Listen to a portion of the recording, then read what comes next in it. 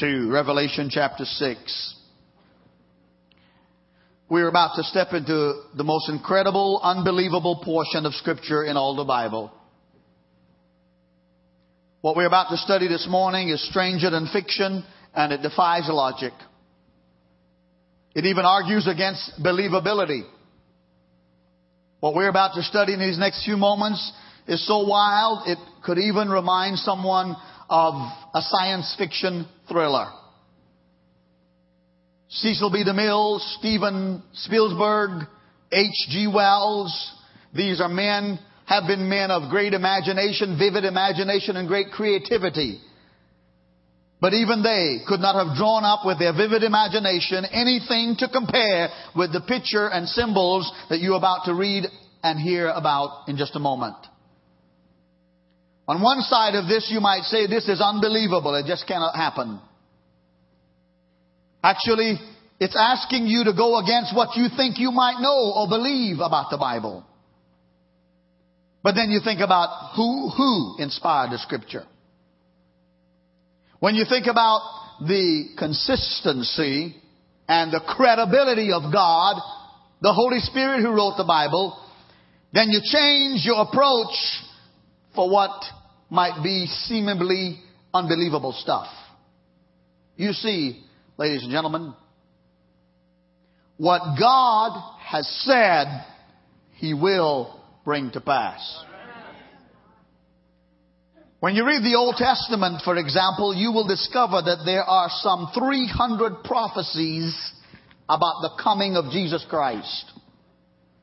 Those prophecies spoke about the first coming of Christ.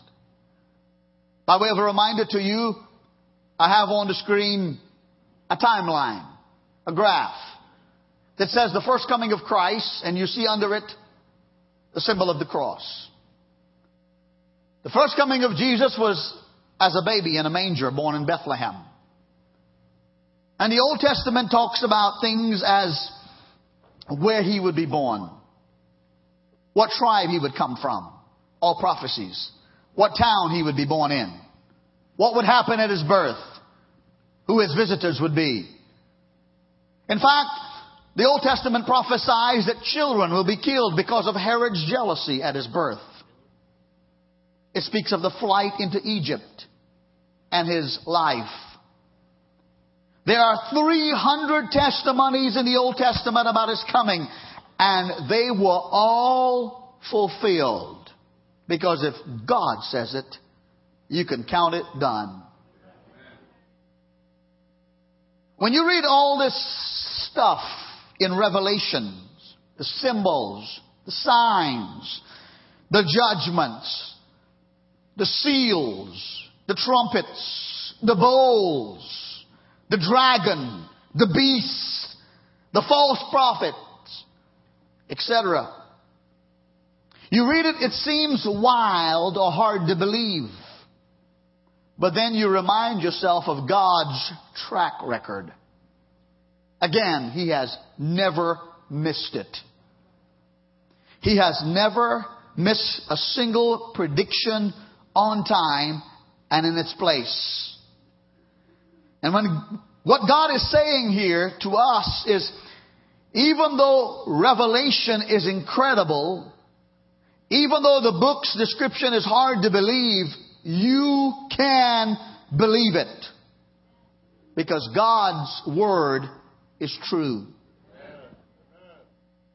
And so my task here this morning is to tell you God's Word in hopes that what I have to talk to you about, you will not be here to participate in. In hopes that if you are ready, you will see how diabolical, destructive it is that you, like me, will want to tell somebody else, be sure to be gone when Jesus comes. I told you now for several weeks, and I will not take the time to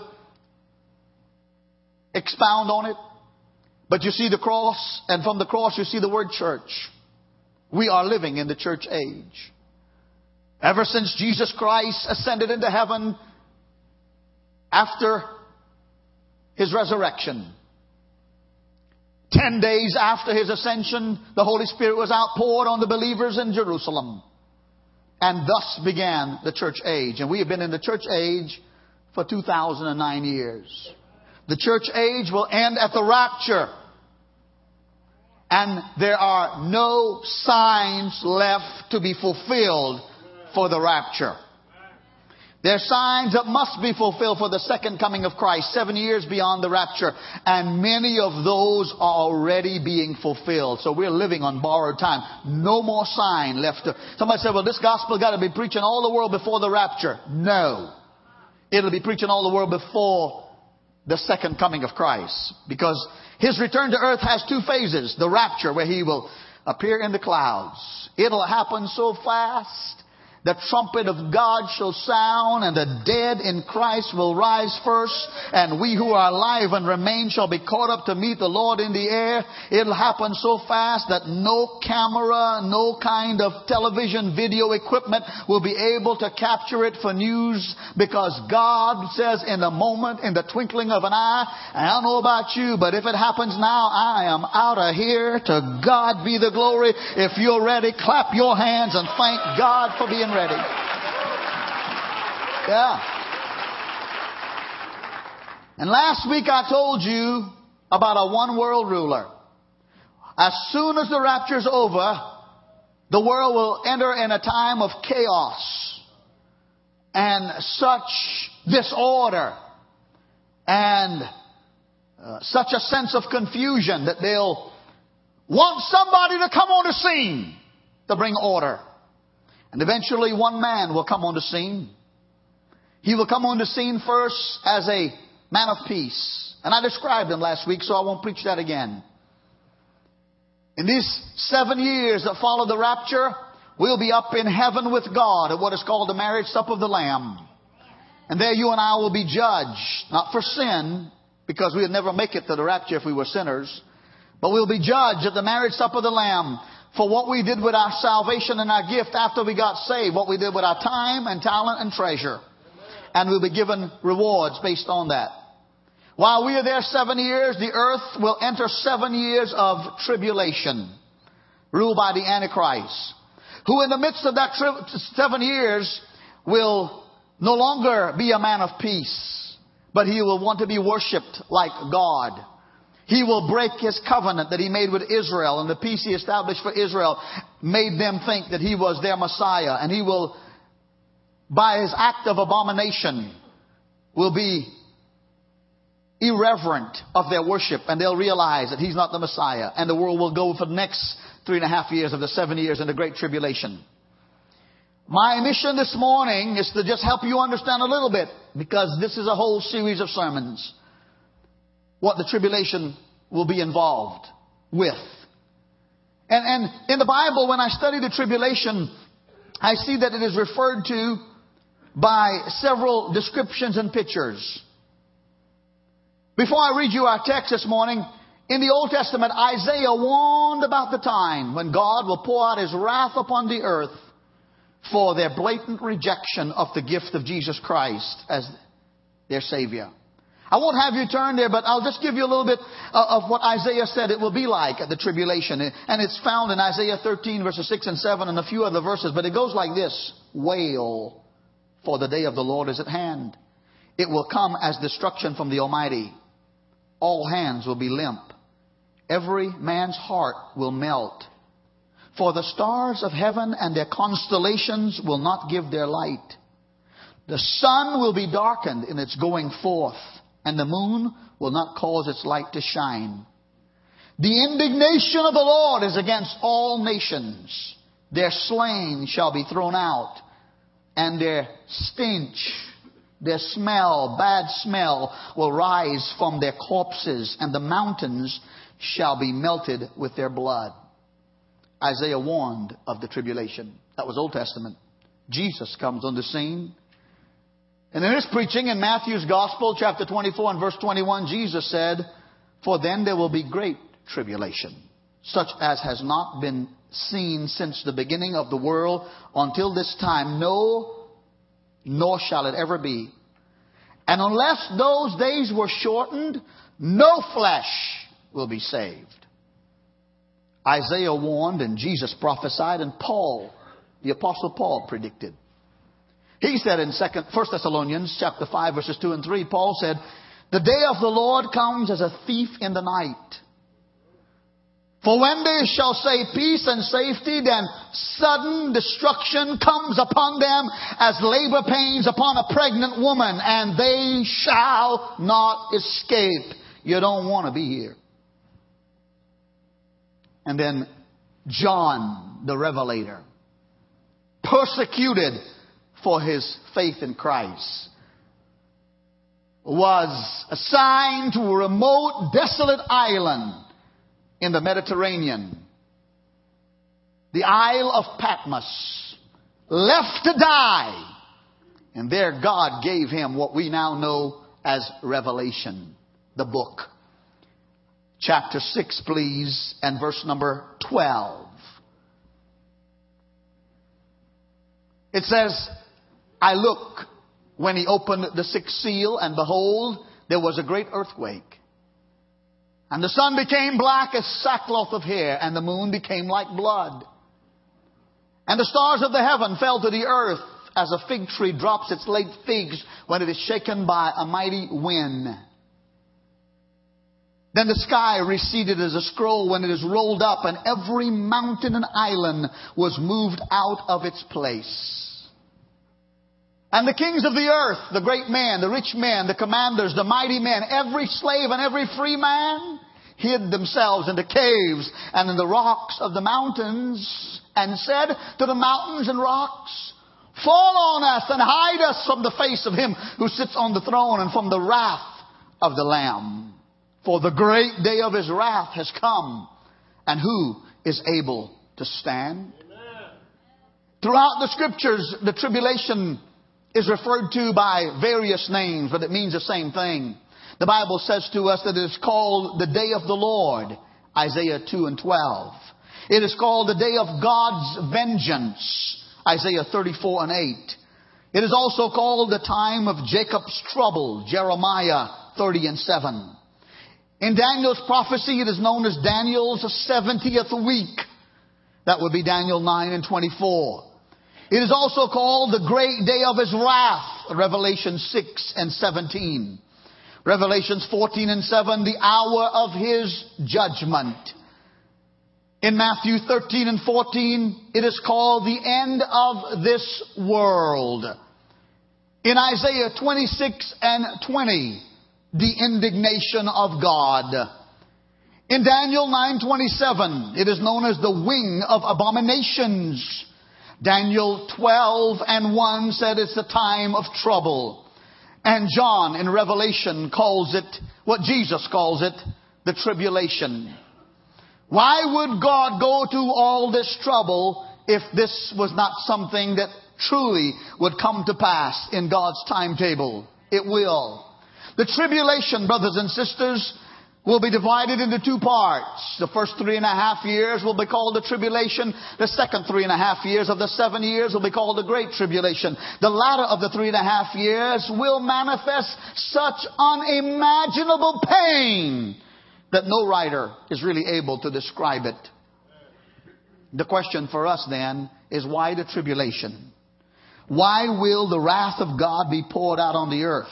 What are its purposes? There's an answer for that in Scripture.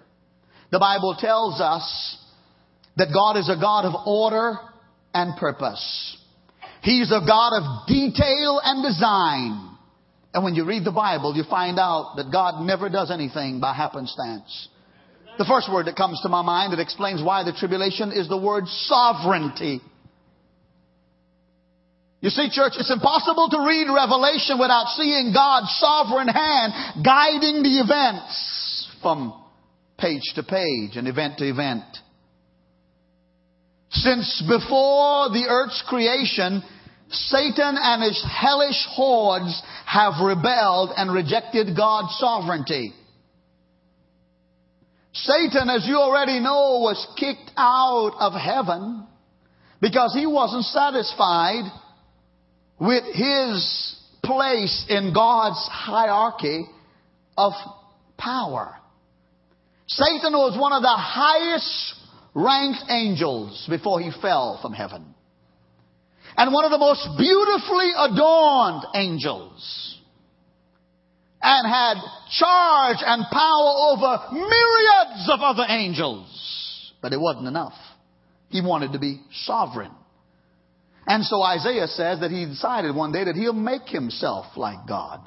He'll seat himself above God. And he'll be sovereign. And as a result of it, God cast him out of heaven, and 1/3 of the angels fell with him. And the tribulation will indicate to Satan and his cohorts, as well as people who have rejected Christ. Because ever since sin entered the human race through Adam and Eve, other people have tried to make themselves little gods. Say an amen, somebody. Amen. Ever since sin came into this world, there are other people who have shaken their fingers in the face of God and dared him to do anything to them because they just absolutely do not believe in God.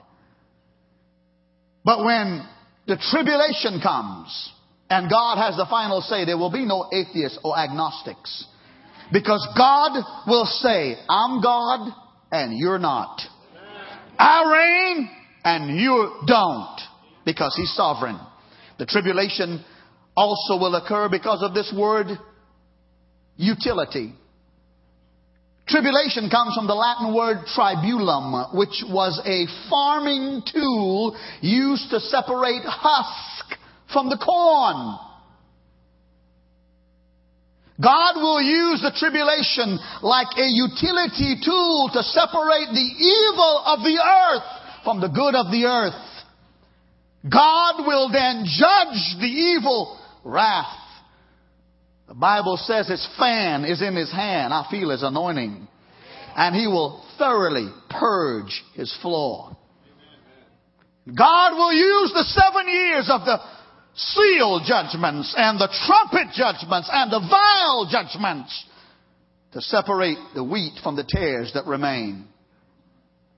Then I think about the word fidelity. It implies faithfulness. The tribulation will prove that God is again faithful. Can I get an amen? Amen. You see, God made a covenant with Abraham. And God said to Abraham, leave your father's country and your home, and I'm going to take you to a country that will be yours. I won't tell you where it is until you get there. Just travel. One night, God woke Abraham out of his sleep, out of his tent, and said, get out of your tent, look up in the skies and count the stars. And Abraham's thinking, why am I counting the stars? And God says, I'm going to bless you with children. And they're going to have children. And they're going to have children. And I want to make you the father of a great nation. Your wife is going to be the mother of a great nation.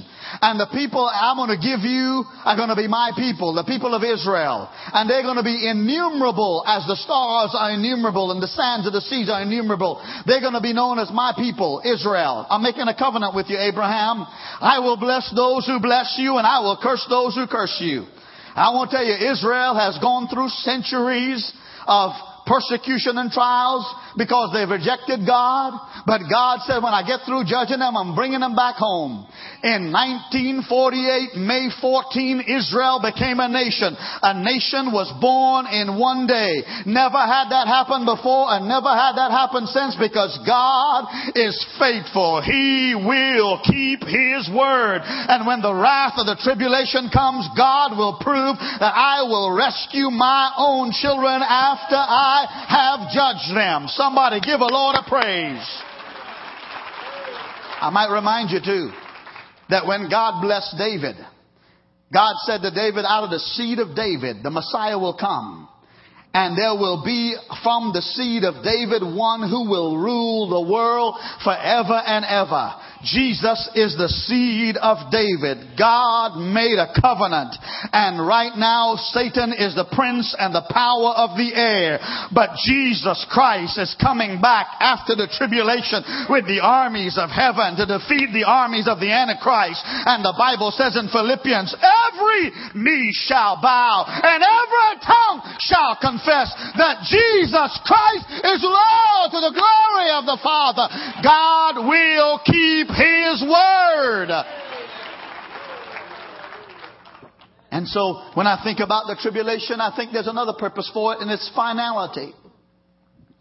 For thousands of years, planet Earth and its people have been under the curse of sin.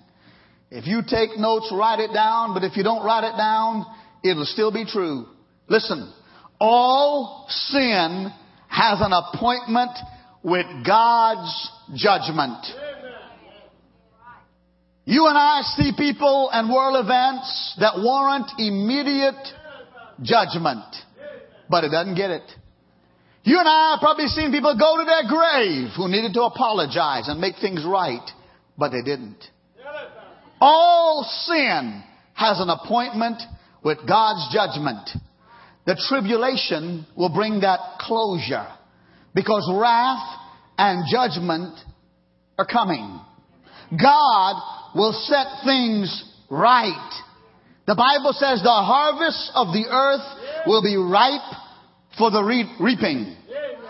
People may get by you. They may get by me. They may get by their mama and their daddy. They may get by the Atlanta Police Department or the Supreme Court of the United States. But nobody is getting by God. Hitler will have his day. Saddam Hussein will have his day. And others like them will have their day, because judgment is coming and God will close the book on sin once and for all. And I don't plan to be here. I plan to be getting my reward. Thank you, Jesus.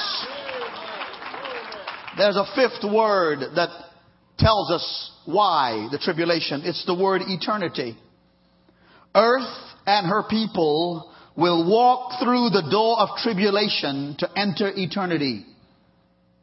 You see, at the close of the 7 years, when the Antichrist has come to the height of his power, when he no longer is going to be pliable and negotiable, when his false prophet, who is a second man, requires that the whole world worship him, then there are some people who are going to rise up and say, wait just a minute, we don't mind you being our leader, but you certainly ain't going to be our God. Not everybody is going to be pro-Antichrist during the tribulation. As a result, there'll be the necessity for the mark of the beast, the mark, the chip, whatever it is that will be placed in people's hand or on their forehead, with the mark and the number of 666 and whatever else is there with it. And I won't take time to preach that either. But it's coming. It'll come under the guise of convenience. It'll come under the guise of security. It'll come under the guise of financial maneuverability, so that you don't have to carry credit cards or billfolds. It'll come very nice and easy until folks won't even realize it's the mark of the beast until it has come. And at the close of that 7 years, the Bible says the Antichrist and his cohorts will be so hateful against God and anything of God, until they will gather their armies in the valley of Megiddo in the country of Israel for the battle of all battles that I might preach about next week, or I might continue this sermon, not sure yet. But the battle of all ages, where over 200 million men will be in the army of Megiddo. They're the armies of Satan and the Antichrist and the false prophet, which is a false trinity, will meet the armies of God the Father, God the Son, God the Holy Ghost, which is the true Trinity. And you and I will be there, and there God will obliterate the armies of Satan, and Satan will be bound for 1,000 years and cast in the bottomless pit, and we will enter the first phase of eternity known as the millennium, 1,000 years of no more devil, no more demons, and no more hell. Thank God for the promise of the Bible. Eternity. The Bible says in Psalm 9:17, the nations that forget God will be turned into hell. That will be America. You know, I try to preach and not get political, but I got to tell you, I have an obligation to the King of Kings before I have an obligation to any earthly king or president. Mr. Dick Cheney last week did a very foolish thing and is going to further bring the judgment of God upon himself and this nation. Mr. Dick Cheney last week on Gretter's show known as On the Record on Fox News sat alongside his daughter, who is a avowed lesbian. And for years, Mr. Cheney, knowing that about his daughter, refused to bless it or condone it, but to love his daughter because he should. We should love our children. We should love our family. But we should never love sin, whether it comes through our children, grandchildren, or the church. But Mr. Cheney changed his mind about this thing of same-sex marriage and lesbianism and homosexuality. And as a result, Mr. Cheney will bring the judgment of God upon himself and help bring it upon this country. I am absolutely disappointed in Mr. Cheney. But you know what, my friends? Some years ago, I made up my mind that this world and its rulers are not going to give us the hope and the healing and revival that we need. I'm not looking to Washington, D.C. for the move of God. I'm not looking to Hollywood, California. I'm not looking to San Francisco. I'm not looking to New York City, London, England, or Hong Kong in Asia. I'm telling you, my King is coming in the clouds, and He is the Prince of Peace, and I will serve Him in spite of the Dick Cheneys or anybody else. I am pledged to stay on the Word of God and be proud of the Word of God, because my deliverance cometh from the Lord. I think of a sixth and a final word when I think about why the tribulation and this reality. The word reality causes me to tell you that Satan has long been obsessed with ruling the earth. During the tribulation, God will let him completely. Reality will set in. You want to write this down. Everything Satan rules, he ruins. Everything Satan touches dies. He's a thief. He's a liar. He's a murderer. He's the father of lies. John 10:10 says, the thief cometh not but to steal and kill and destroy. The devil is not your friend. But he will make you think he's your friend, like the Antichrist will. He will show you the pleasures of sin, but not the consequence. He will show you why it's okay for you to have sex outside of marriage, even though God forbids it.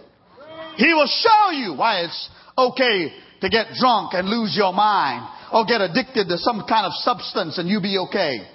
He will show you why it's right for you to take vengeance when God said vengeance is not yours, and for you to hate and orchestrate revenge when God says don't do it. I'll justify you.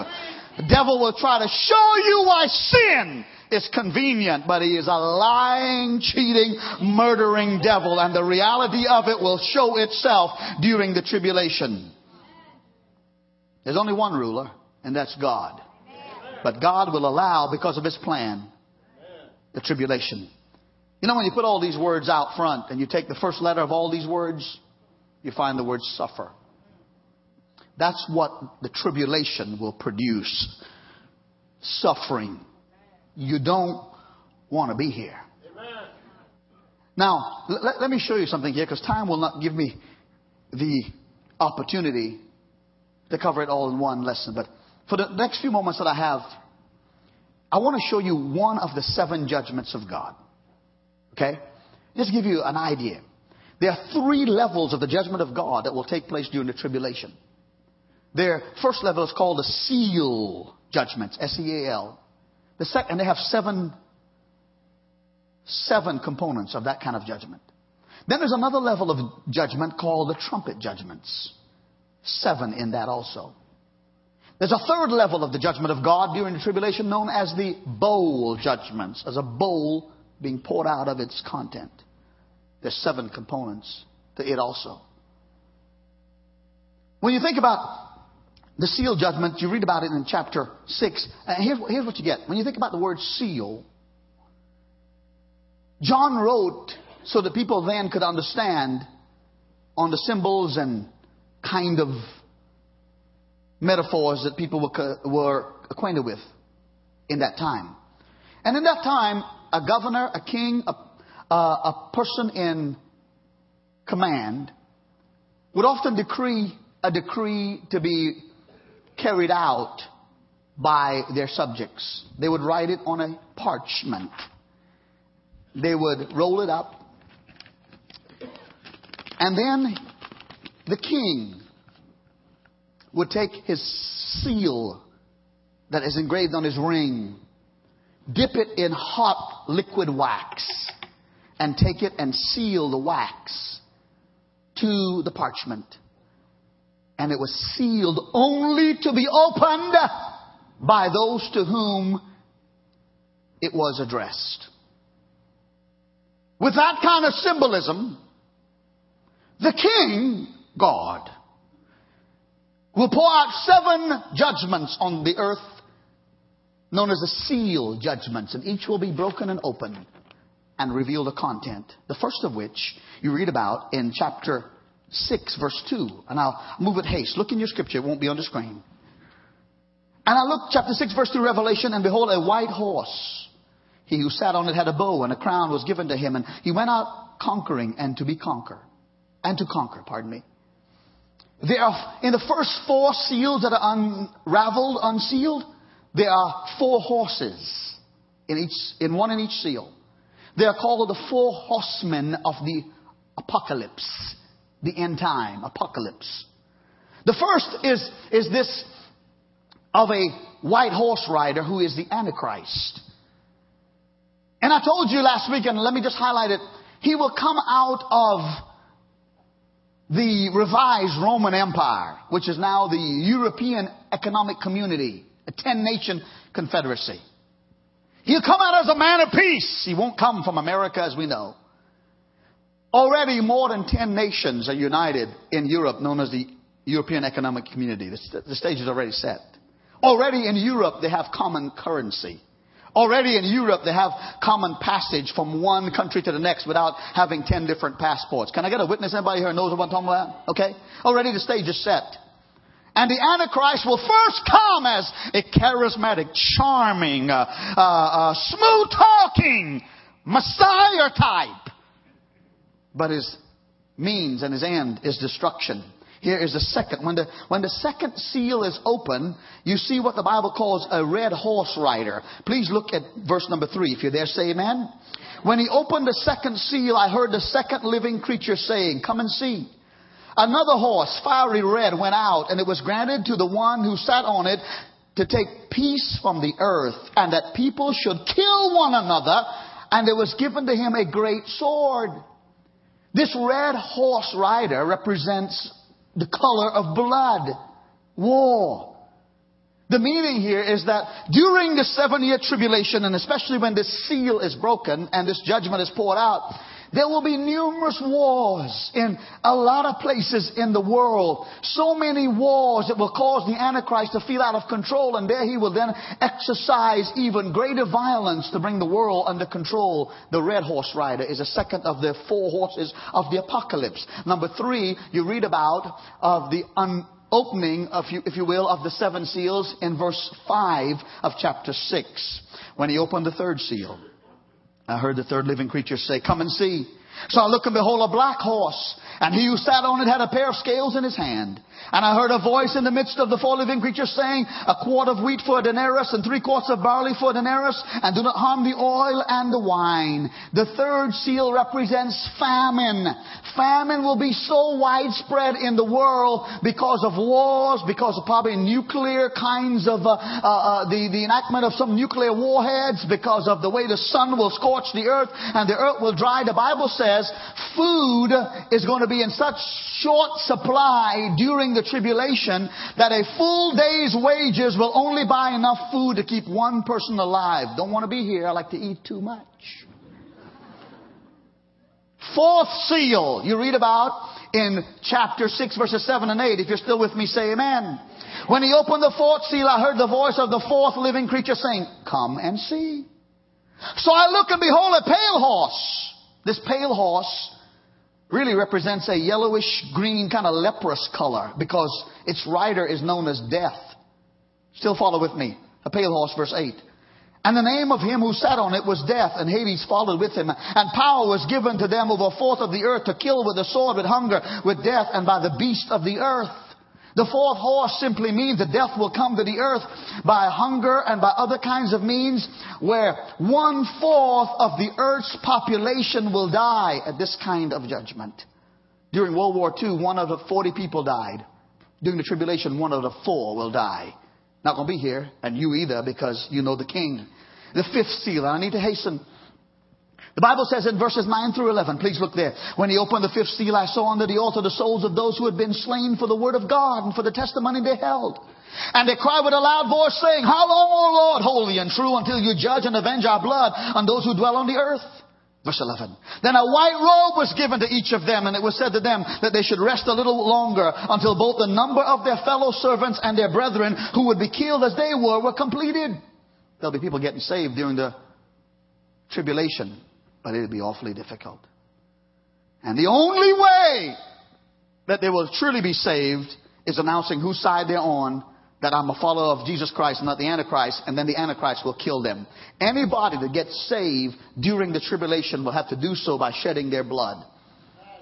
But there will be those, because they'll realize I'd rather die like this and go to heaven than to live the rest of my life here under the rule of the Antichrist and go to hell eternally. The Bible says about the sixth seal, earthquakes and cosmic calamity. And then the seventh seal, silence. Take me, Jeremy, to the slide that I asked you to this morning, and I'm gonna see if I can bring us to a place of decision if we're not already there. There are other judgments, trumpet judgments. If you think this is bad, you haven't seen anything yet. When the trumpets of 7 judgments are cast, hail and fire and blood will fill much of the earth. Burning mountains cast into the sea, where the sea turns into blood. Stars fall from heaven, turning the rivers into contamination. And there's more. But I've only given you a fraction. And I've given you that to tell you that don't think in your mind that because you know the gospel before the rapture, you'll get saved if you're left behind during the tribulation. Because it won't happen. And if it happens, I just told you the only way it could. If you can't serve God now with your little puny trials that you have in your life, what makes you think you are going to serve God when all of hell breaks loose? Because when the tribulation takes place, there's going to be such depravity on the earth. When I say depravity, I am talking about such wickedness and rebellion on the earth. The nature of sin is going to be so horrendous until when you think you're going to have to die just to serve Christ, you're probably not going to change your mind and serve Christ, because sin will be in such a deep and immeasurable fashion. Why those who know the gospel probably won't be saved in the tribulation is because the dispensation, which is another word for time and age, of the Holy Spirit is gone. Everybody saved has the Holy Spirit in them. Can I get an amen? Everybody saved is an agent of the Holy Ghost. So be careful where you go, what you say, and what you do, because you got Holy Ghost in you. And if you do something wrong or bad, He'll move out. So when we all get raptured, the age of the Holy Ghost is gone. The Spirit is departed. And right now there may be some conviction, but then when the age of the Holy Spirit, the convictor is gone, you won't get saved. Deception will reign. Deception to the degree that people put off salvation, put off salvation, because they'll think this Antichrist is the real Christ until He reveals Himself, and it's too late for them. Deception reigns now. I know it does. There are false Christs now. There are false teachers now, but it will be even more intense. Then delusion will be there. The Bible says that God will send a strong delusion during the time of the tribulation where people even believe a lie. You don't want to be here. You want to decide now. The Bible says darkness will be so prevalent on the earth. Not just literal darkness, but the darkness of torture and martyrdom and murder and violence and immorality. A person who won't live for God today probably will be too weak to die for Jesus then. Demons will rule along with the devil. What do you think the Antichrist is going to get his power from? Satan himself, hell itself. The Bible says during the tribulation, angels that are presently chained in the bottomless pit. There are angels now who fell with the devil. Not all of them are in open, visible or invisible, flying all over the earth. There are chained angels who are going to be unchained. And you think it's hard now. Demons are going to make it even more intense. And then despair is going to be so intense. Men's hearts will fail them for fear. And men's heart will fail them because of the despair. And so I say all that to tell you that this is not some kind of Steven Spielberg kind of stuff. This is the Word of God. This is only those who are born again are going to go. This is real and you don't want to be here. Bow your heads, please, would you? I know I've gone longer than I should, and I apologize, but wow. I don't know of anything more urgent than rescuing a soul from hell or keeping somebody from going there. And so pray with me, believers. Pray with me, mamas and daddies. You got somebody not saved. They may not be in this church, but they need to hear the gospel somewhere. Pray for me, somebody and someone else who got unsaved loved ones that God will send an angel unaware or another human being to give them a message today. Today is the day of salvation. Now is the accepted time. And then there are people sitting in this church that you need to be ready right now. Right now. You don't need to take lightly this moment. Pastor Allen, if I die today, I would not go to heaven. My soul would not go to be with the Lord. And if Jesus comes today, Pastor, I will not go up in the clouds in the rapture because I'm not living for Jesus, and I want to live for Jesus. I don't want to be left behind. And I want to be saved. Because, oh Heavenly Father, pray with me, Christians. Listen, I don't know when the day is. I just know I'm supposed to tell you to get ready. And I know I told you there are 300 prophecies in the Old Testament been fulfilled about Jesus. The rest about Jesus, I don't know how many there are. I might study and learn that later. But I'm telling you that what God began, God will finish. And He's got a gift for you. It's called salvation. And He wants to take you to His heaven. And the devil wants to kill you. You say, Pastor, I need to come back to Christ. Well, I need to come to Him for the first time. Raise your hand very quickly. Hold it up very quickly. Thank you. That's one. Anybody else here? I need to come to Jesus. You may put it down.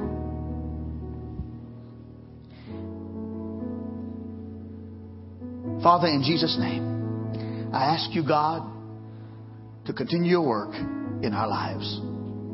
And especially for these that raised their hands, we ask you, God, to even now come and wash and cleanse. If you raise your hands, I want you where you're seated this morning to even pray a whisper to yourself. Lord, I confess that I'm a sinner and I need you as my Savior. Come into my heart.